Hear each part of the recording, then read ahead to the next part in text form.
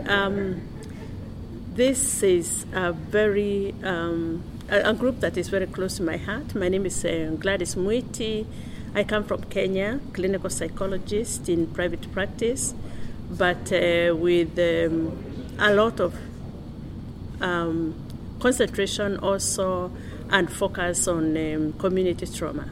Because in Africa, we have very few quote-unquote doctors, very few professional practitioners.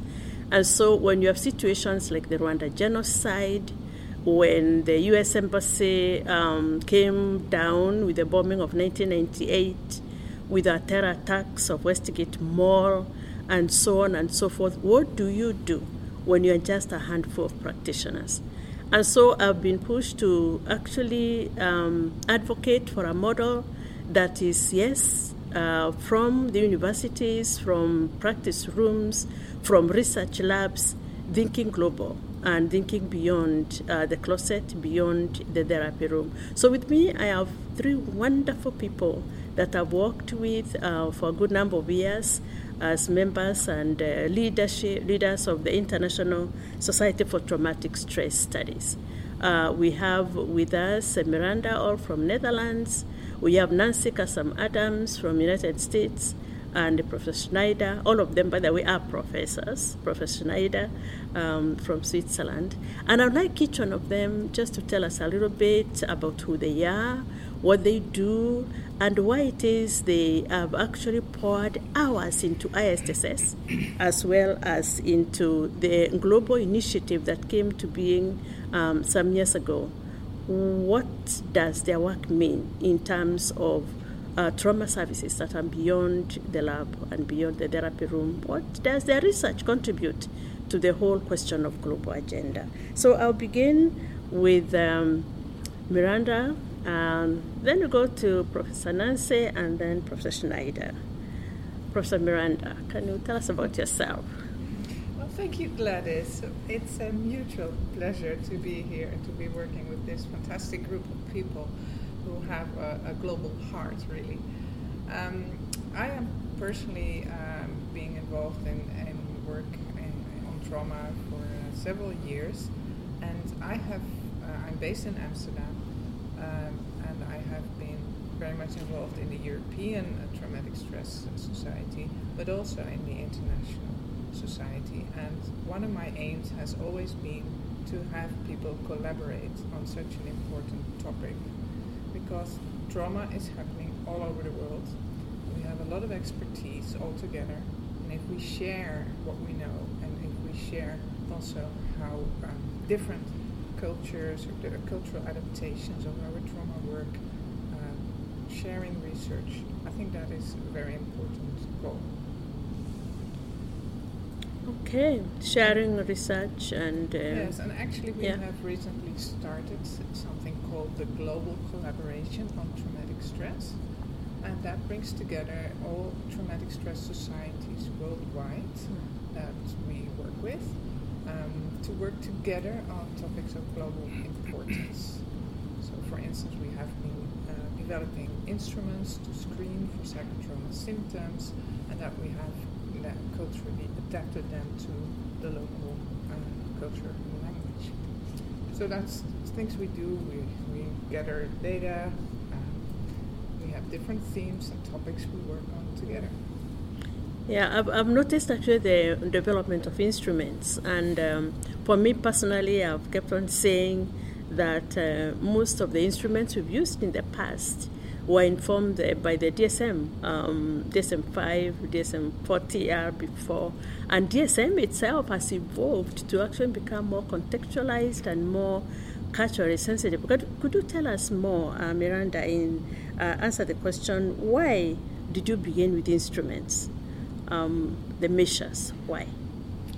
Well, because we wanted to look at what are the late consequences of trauma, what are the effects.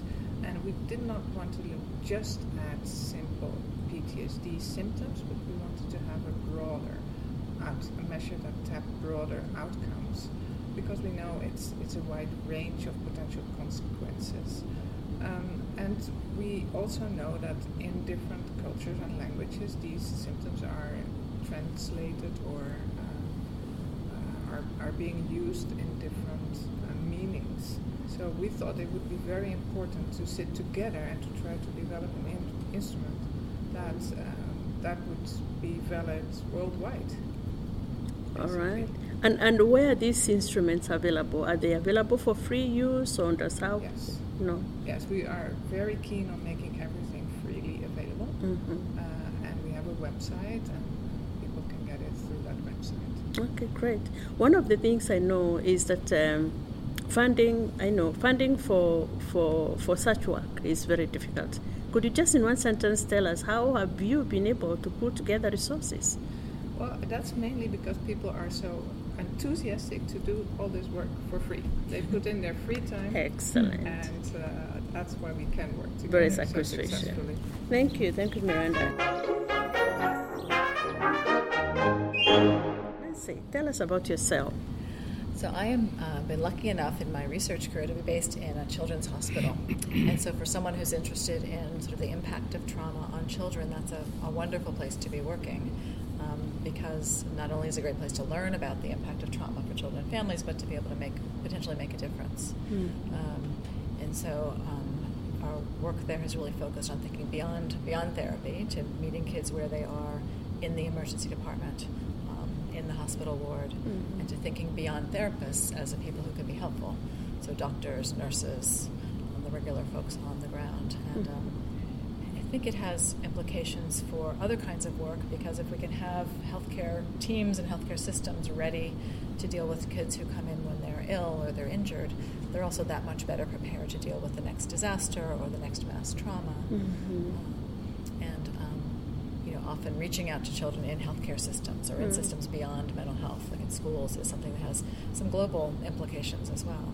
So many more of those systems are available in places even where there's not a well worked out mental health system. Nancy, how would you speak into this situation that, for example, Africa right now hosts millions and millions of orphans, HIV and AIDS orphans, whose programming for care does not include mental health? How would you speak into policymakers and guys giving grants for education, for food, for medication, for shelter, but no trauma services? How would you speak into those policymakers? Maybe someone is listening right now. Well, we all know, sitting here, how crucial that is, right?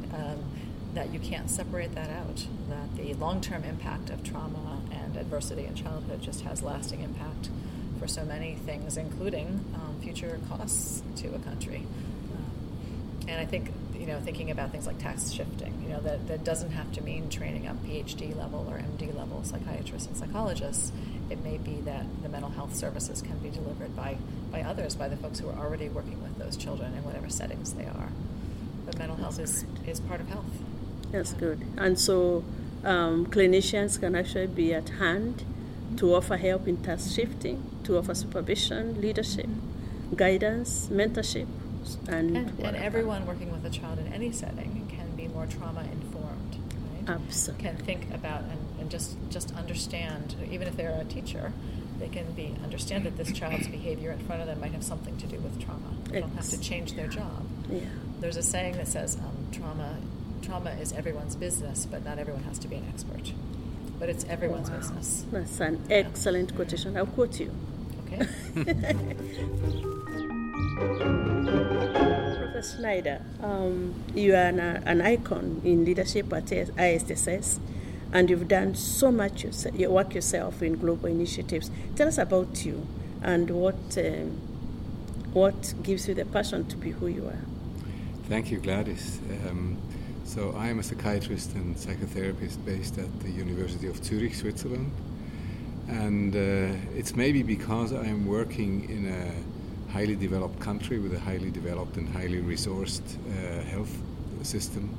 I was always concerned that if you look at health, and especially mental health, from a global perspective, a big proportion of the what we call the global burden of disease is being generated in countries that are different from Switzerland, and comes from mental health issues, and the great majority of these mental health issues, and we're not talking about post-traumatic stress disorder only, but depression, anxiety, etc.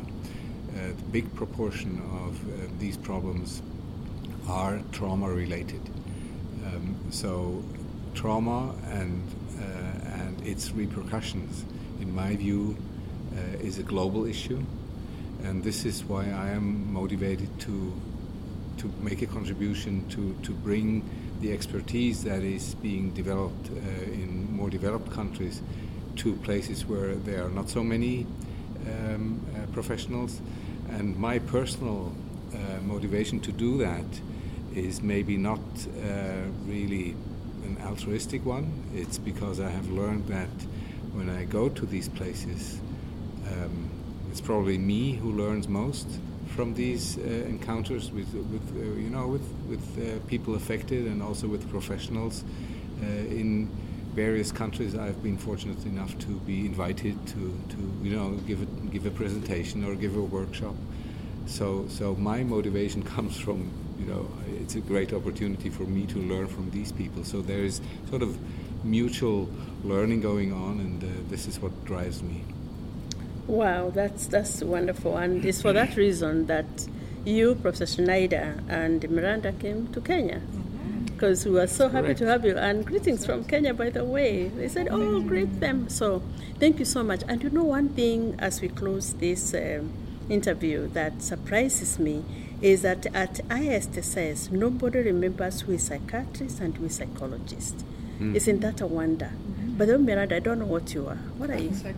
Psychologist. And Nancy? Psychologist. And then, yes, a psychiatrist. Yeah. I mean, it's like ISSS equalizes us with a passion for trauma that is beyond psychiatry. Today I sat with students, some are nurses, doing their PhD in nursing, and they're talking about research in trauma. So going back to Nancy, it is just like you said, that everyone does not need to be an expert, but all of us can be advocates for the treatment of trauma and not leaving a single person out, not even the orphan in the middle of Central Africa. So let's have parting shots. Miranda, what's your parting word on this interview? Well, I hope it reaches people around the world and that they can feel reassured that we really want to reach out globally. Wow. Nancy? I guess similarly. I mean, I have been, similar to Uli, I've been part of ISCSS for so long because of all the mutual benefit of being part of talking to colleagues around the world. And that certainly happens at the meeting, but it also happens through the website, through the resources, and it's just such an amazing thing to be part of a community of clinicians, researchers, and people who care about trauma. So I would hope that people would explore that and find like-minded people who are concerned about this. Wow. Uli? Well, my final word is just a repetition. Trauma, in my view, is a global issue, and we just want to make a small contribution to, get in touch with people all over the world who are affected by trauma or are working with trauma survivors. And we also like people to reach out to us. Exactly. And so people should also reach out to us. We are ready to reach out to people. And to me, my parting word is to thank this wonderful, awesome team. They have been my motivators. When I get very tired in the center of Africa, I remember there are cheerleaders that won't let me slow down. So because they go all the time, I also try to go all the time. So it's been great meeting here once again at ISSS. And let's pray and hope that more Africans will join. Because guys, those who are listening from here, you don't have to pay anything. Corresponding membership is free. So sure. Join up and gain from this global meeting of wonderful people caring for the world, from their therapy rooms, from their research labs, from their hospitals, caring for the world in the area of trauma. Been nice talking to everyone. Bye now. Bye. Thank you. Bye. Bye-bye. Bye.